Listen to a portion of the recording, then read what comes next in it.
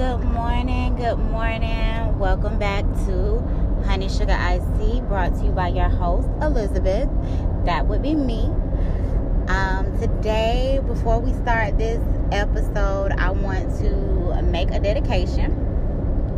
So this episode is dedicated to the life, legacy, and memory of the one and only Deacon Ivan L. Maddox. Today makes a year that he has been absent from the body, but present with the Lord, and he is truly missed. So I do want to dedicate this episode to him. This episode is actually inspired by him and one of the many things that he used to say. For those who are aware of Deacon Maddox, Uncle Deke, as I called him, he used to always say when we got ready to do things that we gonna make it do what it do. And that's been sitting heavy in my spirit yesterday and today. So I want to talk about that, because in conjunction with that, I'm also going to talk about the plight of the single parent, not just, the single mother or the single father. And I can't really talk about the plight of the single father because I'm not one, but the single parent, the real parents, because we do exactly that. We make it do what it do. We have sleepless nights. It's days when we go without eating, days when we don't know how we're going to make it, how we're going to buy school clothes, how we're going to get shoes for the kids, make it to work, make it to extracurricular activities, how we're gonna co-parent effectively and cohesively with the other people that we made these children with. But above all else, every day, somehow, some way, we always make it do what it do. Speaking from my perspective, I am a full-time, and I do say full-time, 375,000 days a year, 2,700 hours in a day. I do this on a regular basis, every day, all day, for both of my babies. I do have 2 little girls, and they are the light of my life. But there are some days where I sit and I look at them and I'm like, somebody really thought that it was a good idea to let me be somebody's mama. Somebody thought that I could really do this, so in those moments, it's like I'm more than likely probably faced with paying bills or paying tuition for their school, dealing with one of their fathers, one more so than the other, trying to make things happen for them, make sure they make it to dance practice and dance tuition is paid, and one may want to play soccer in conjunction with dancing, and one may want to do karate, or they both want to do karate and they both want to do dance, and mama only goes so far, because while I'm trying to make a way and make things do what they do, I'm still faced with having to go to work to provide these things for them, to provide the money for them. I was reading something earlier today where it's like, as a mother, there's always a conundrum. It's always a double-edged sword. If you're a stay-at-home mom, you're blamed and you're looked down upon because you're not leaving the house to go to work, and people are wondering, if you do have a spouse or someone helping you, how does your household float on one income? If you go to work, the kids are only kids one time. You're missing out on this and you're missing out on that, and somebody else is bonding with your kids. If you breastfeed, and I was one that breastfed, so this one hit me kind of hard, but if you breastfeed and you're not producing enough, then your kids are allegedly not thriving, and they're not as plump as all of the meal mix kids. I said meal mix, I sound like my grandmama. What is that stuff called? Formula. I'm sorry. So yeah, if you breastfeed your kids and you don't produce enough, then your kids aren't thriving and they're not as healthy as they would be if you feed them formula. If you feed them formula, then you're being lazy because you should be breastfeeding. With a single mother, it's always something. You know, we're either not doing enough or we're doing too much. If we're trying to protect them and trying to teach them and making sure they do their schoolwork and making sure they know not to talk to strangers, and, you know, you can't sit on everybody's lap and hug people from the side, and make sure you have on socks when you're in front of men that aren't family related, and when you are in some cases, you know, we're helicopter moms. But if we freestyle it, we just letting the kids do what they want to do. So it's always the double-edged sword.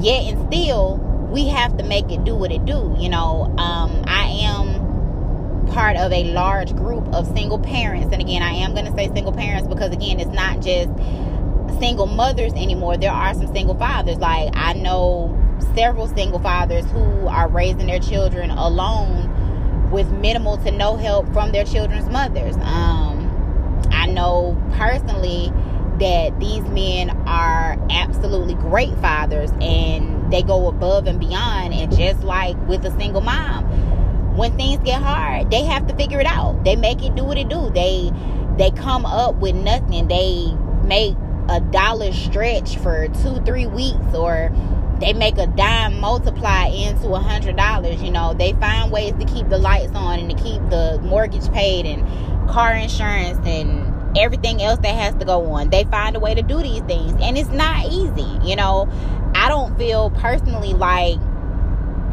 you should have to be the only person taking care of these kids. R. Kelly made a song back in the day, and for those of y'all that got issues with R. Kelly, that's y'all issues. I said what I said. R. Kelly made a song back in the day, said he was going half on the baby. Well, the problem is you go half on the baby, but now it's one person that's got to take care of the whole baby. Like, where's my other half? Where's the child's other half? It's not fair to the parent, and it's not fair to the child, but the parent that's there has to deal with the child's attitude, you know, the child missing the other parent.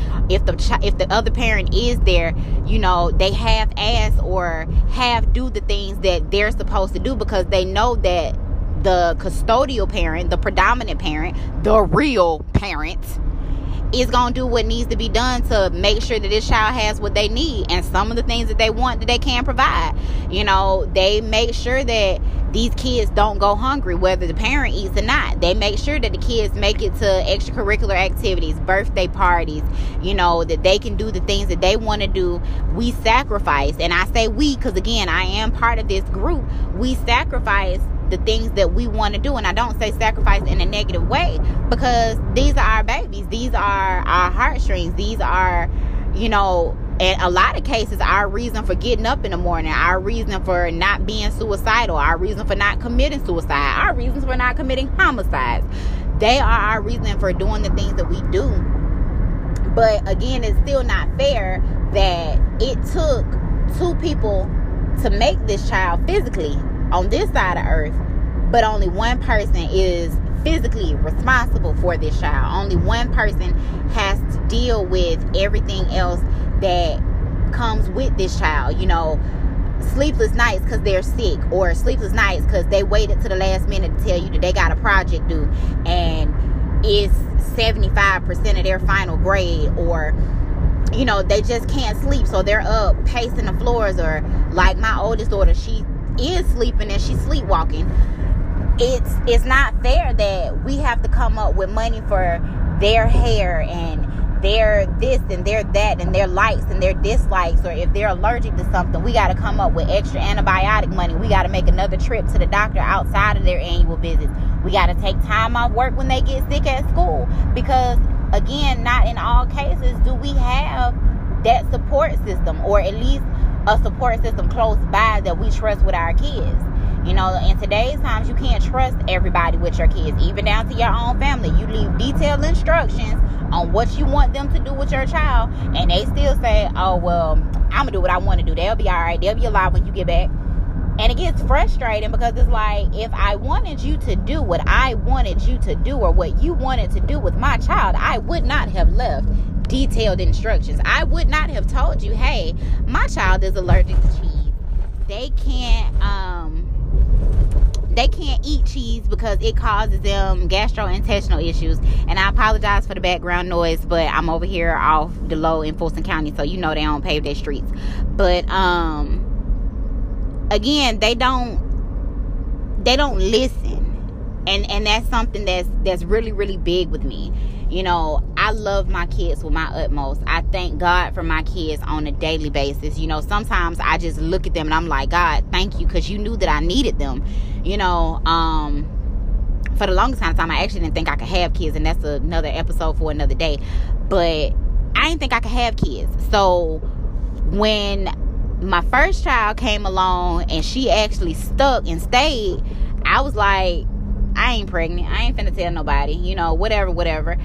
And again, that's another story for another day too, but we gonna focus on what we focused on. So I'm looking at this child, and I'm going through this process with this child, and I'm like, okay, this is not, it's not real. But then it was, you know, she cried and she needed diapers and she needed love, and she couldn't fend for herself, and she wasn't responsible for herself. She wasn't, what's the word? She wasn't self-sufficient. That's the word. She wasn't self-sufficient. She had no autonomy over herself other than what I was able to provide for her. You know, she didn't know anything other than what I and her other parent at the time taught her. So it's like, wow, like, okay, you know, my second baby, that's, again, another story for another day. But it was still a situation to where I'm like, wow, I'm not pregnant, or whatever the case may be. I was in a lot of denial with that child. Lord have mercy, I was in denial. But she's here. She's a blessing. She was meant to be. Couldn't see my life right now any other way without her, because again, that's another part of my heart. It's another one of those blessings that God knew that I needed, because without her, things would be a lot different. I say all that to say, again, when you are a single parent, whether it's of one child, of two children, of 5 or 15, if it was somebody else that helped you make those kids, you shouldn't have to make it do what it do by yourself. You should not be responsible by yourself. Now, I'm not saying this to bash anybody, and I want to go ahead and put that disclaimer out there. I want to say that I'm not saying what I'm saying to bash anybody. And again, I am reiterating that all opinions and thoughts that are expressed in this podcast are solely and completely my opinions and my thoughts. If you choose to want to challenge me on them, you can. That's your business. But these are still my thoughts. These are still my feelings. So I don't feel that you should have to be solely responsible for a child that you did not create on your own. It's a lot that goes with it. So welcome back to Honey Sugar Iced Tea with your host, Elizabeth. That's me. This is part 2 of Make It Do What It Do. I do apologize because I had some technical difficulties. So before I was rudely interrupted by technology, what I was saying was, I don't think it is entirely fair that you should be solely responsible for a child that you did not create solely on your own. Now, I do feel like if you are solely responsible and you are the primary provider, caregiver, caretaker, or whatever word you choose to put in front of it, if you're the primary parent, the one that's up at night, the one that's there in the morning, the one that literally makes things happen, then I don't feel like the non-custodial parent or the half-ass parent should be able to interfere. I don't feel like their opinion in raising and rearing the child is 100% important. I feel like your input is only as valuable as your actions. And if your actions are not up to par, if they're not 100%, if they're not what and where they need to be for the benefit of the child, not the benefit of the parent that's taking care of the child, which would be nice, but in most cases it's not, and that's not what happens.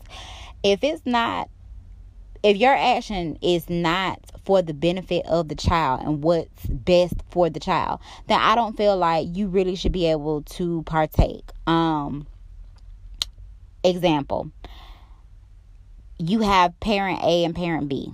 Parent A busts their behind daily to make sure that the children have what they need: clothes, shoes, extracurricular activities. They can go to karate, they can go to swim, whatever it is that the kids like to do.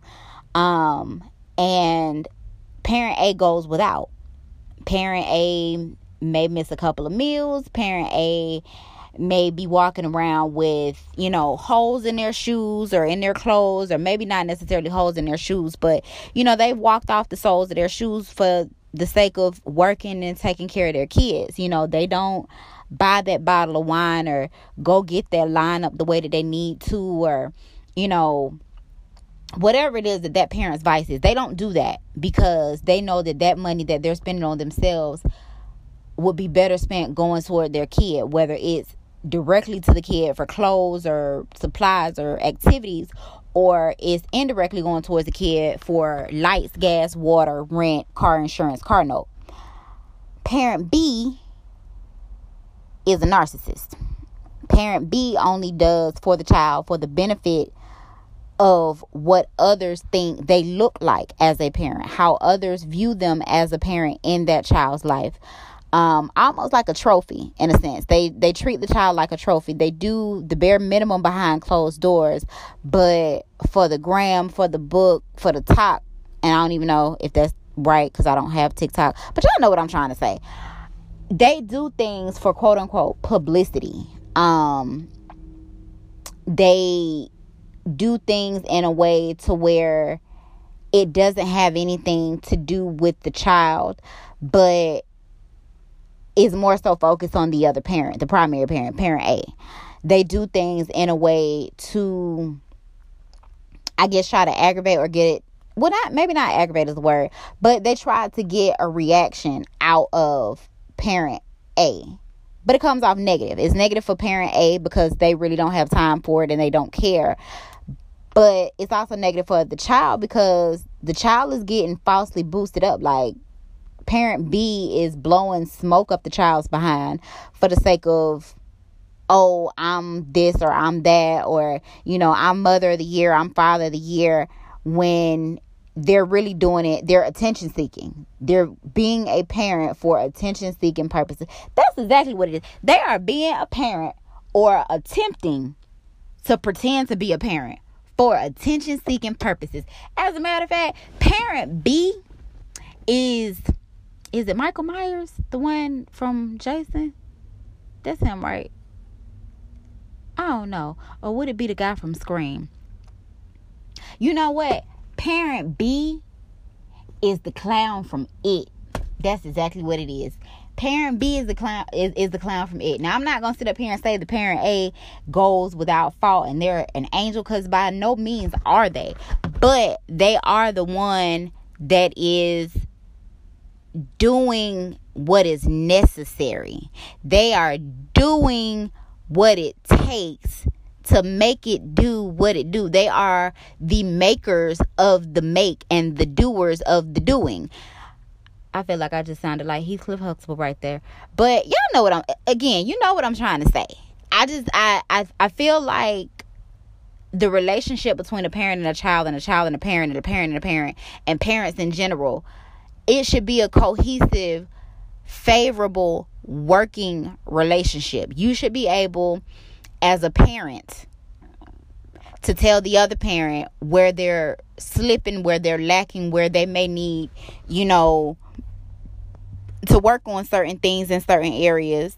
And they should be able to do the same. Not as a negative, not as a bashing, not as a criticism, but as a team. Like, if you on a basketball team, and I may be getting these analogies wrong because I'm not a sports person like that, but I halfway know what I'm talking about when I know what I'm talking about, especially when it comes to sports, or not necessarily especially when it comes to sports, but I halfway know what I'm talking about. So if I get the terminology wrong, y'all let me know. But if you're a basketball player and your teammate has problems with free throws, you gonna go to your teammate and tell your teammate, hey, look, instead of you shooting like this, try to shoot like that.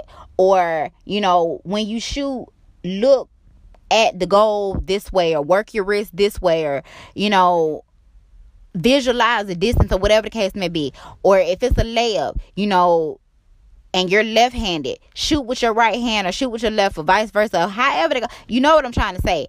If you are in a game and you have a teammate, then you should be able to go to your teammate and coach teammate to teammate, not criticize critic to player. I feel like parenting should be that way. Regardless of how y'all ended, whatever terms y'all ended on whatever terms that was. But when you made that baby on whatever terms it was. If it wasn't a favorable situation and one person wanted to keep the baby and the other one didn't, then that one person who chose to keep the baby should not fault that other person who said that they didn't want that baby. I feel like, and it may sound a little bit harsh, but it is what it is. I mean, just being honest, ladies, you know when a dude does not want to have a baby with you.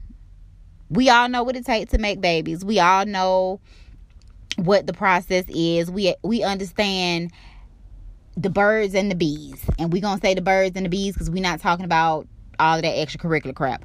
We know what it takes to make babies the natural way. You also know when somebody is really wanting to be bothered with you because they want to be bothered with you because y'all jam like that, y'all mesh like that, y'all vibing. It is what it is. But you also know when you don't. And you just getting together because y'all like the way you make each other's parts feel. And I'm trying to be as clean as possible when I say this. But you like the way you make each other's parts feel. You like the way he does that thing that he does that you like, and he likes when you do that other thing that he likes the way he like it. Sometimes in the heat of all of the liking and emotions and the feelings, babies get made. But if you as a female choose to keep a baby that a man tells you he does not want to be bothered with, he does not want to deal with you, then you got one or two options. You either do it by yourself because you're making a choice to do it by yourself because this person was honest and upfront with you and you do not hold this person responsible or liable, or you do hold this person responsible and liable and you go through this court process and you go through all of these unnecessary mechanisms and this man ends up being a check in the mail or a deposit on a bank card, and you have to explain to this child, hey, look, this is a situation. Me and your dad, me and your father, me and your donor, this is what our situation was, but I chose to have you. So you can speak to your father about his reasons as to why he did or didn't do or did the bare minimum. Cool. As a female, you also know when you choose to have a child that you're not ready for and you don't want it. You, the mother, the incubator, chooses not to be a real mother, a real mom, and you pawning this child off on any and everybody else. Or the father chooses to be a father and step in and say, I'm going to take 100% responsibility for this child, and what you do is what you do when you do it. Stop faulting people for either A, not wanting to be with you when this baby comes along, or B, doing the bare minimum when the baby gets here because that's what they was doing before. That's my spiel on that. But let me wrap this up because I feel like I'm rambling. But parenting should be a team effort, and being a child to parent should be a team effort at a certain point. And I say this because I don't feel like kids should be able to parent the children.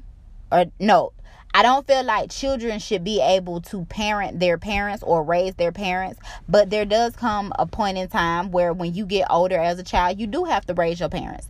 And that's going to be a whole nother episode. But you do have to raise your parents. You do have to teach them certain things. But in all actuality, every relationship is a working relationship. As a mother, you know that child from inside your womb. You know the things that they like, the things that they don't like. You're learning their personality. You're teaching them things once they come out of the womb. You're teaching them, how to walk, how to talk, how to dictate, or how to express themselves. And as they learn these things, they in turn teach you what they really do like. how they like to be loved, how they like to be hugged, how they like, to be interacted with. And these are all things that come with a working relationship. As a parent, you're not going to be the same parent that you were at birth with this child that you are when this child turns 5, or when this child turns 15, or when this child turns 35.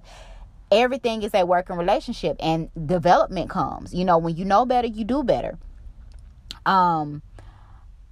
Your interaction with the child becomes better, or should become better, and your interaction with the other parent, donor, or incubator becomes better, or it should. And if it doesn't, then there needs to be some type of interaction where either y'all don't interact at all, it's text message or email, but it's not a negative situation for the child. The child should always come first.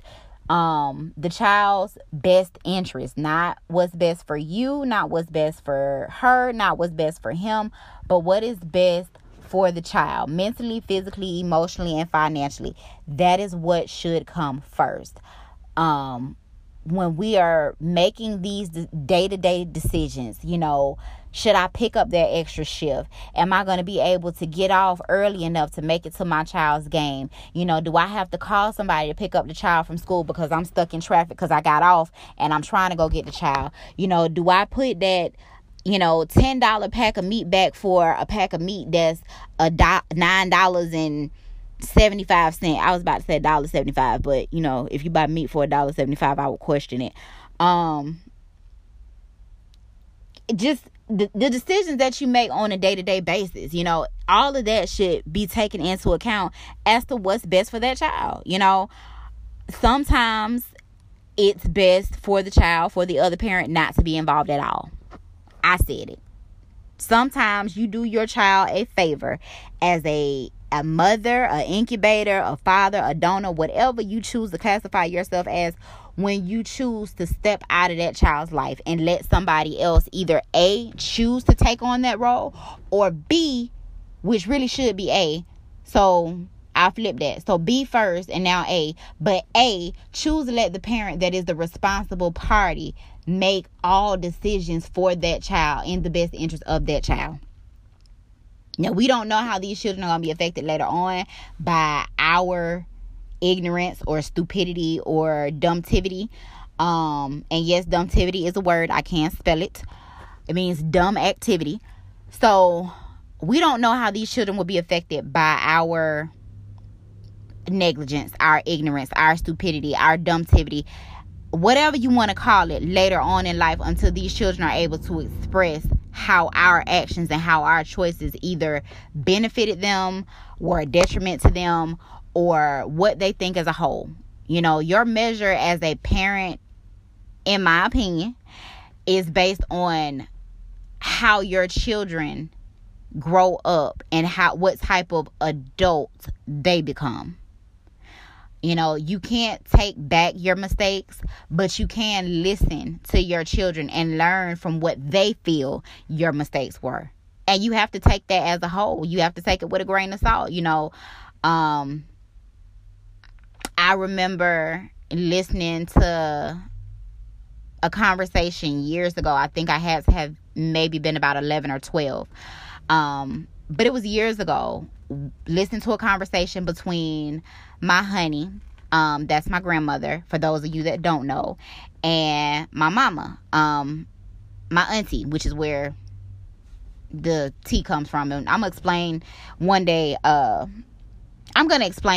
the title to this podcast, because everything ties in and everything comes full circle.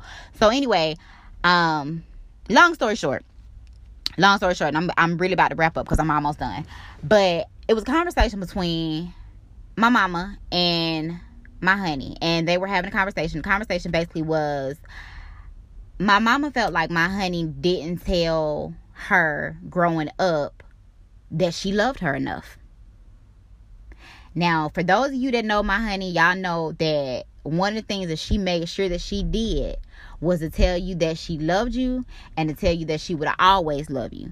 So in this conversation, my aunt, my mama, my TT, she was like, I knew that you loved me because you went to work and because you provided physically for me, but I never heard you say, and I don't remember ever hearing you say that you love me. You never came home and you never hugged me, and you never walked up to me and said, you know, baby, I love you. Marie, I love you. You never did that. And that's something that I needed from you that I didn't get. And my honey then responds and she says, but you knew I loved you. I got up every day and I went to work. I got up every day and I paid bills. I got up every day and made sure that you had 3 meals.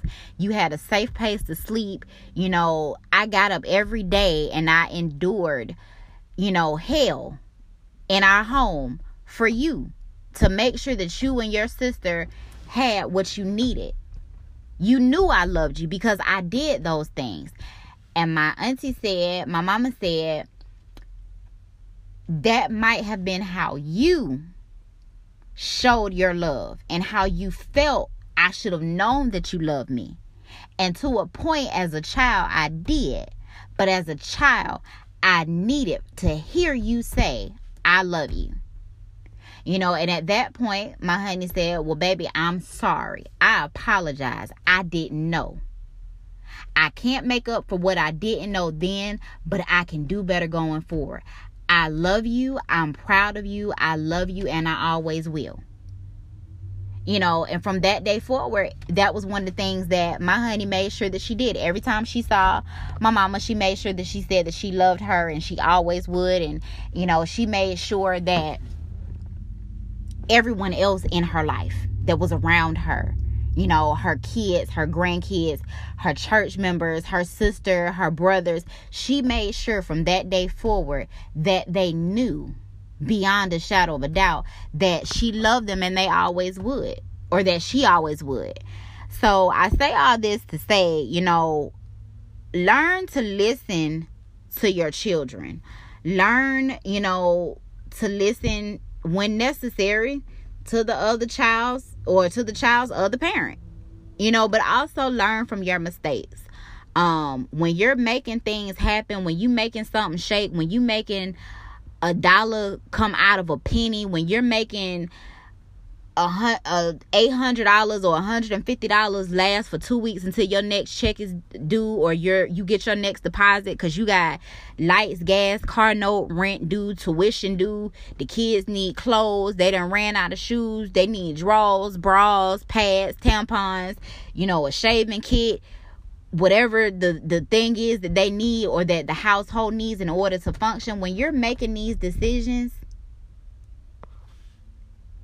be mindful and be aware that you will have to learn from what your children consider to be your mistake.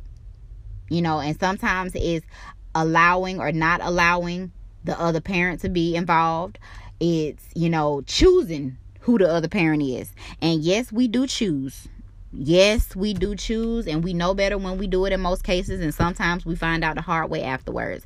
But be mindful and be willing and aware to learn from your mistakes and to listen to your kids. So I'm going to end this podcast because that's all I got for now. But I challenge you all to think about what your best is and what could be the negative that came out of what you thought your best was. You know, and again, I'd say that it could be choosing who the other parent was. It could be, you know, choosing not to have a cohesive relationship with that person, or them choosing not to have a better relationship with you, working relationship where the child is concerned. It could be how you parent. Are you an authoritative parent, or are you one of those parents that kind of just wings it? And I think we all do, but some a little bit more than others. But I challenge you to think about what you're doing and what your best is when you're making it do what it do. As always, I love you, and I always will. Until next time, I hope that you all stay safe, stay blessed, and make sure that you are sharing this podcast with a friend, a family member, or just listening to it on repeat. Love you guys. Later.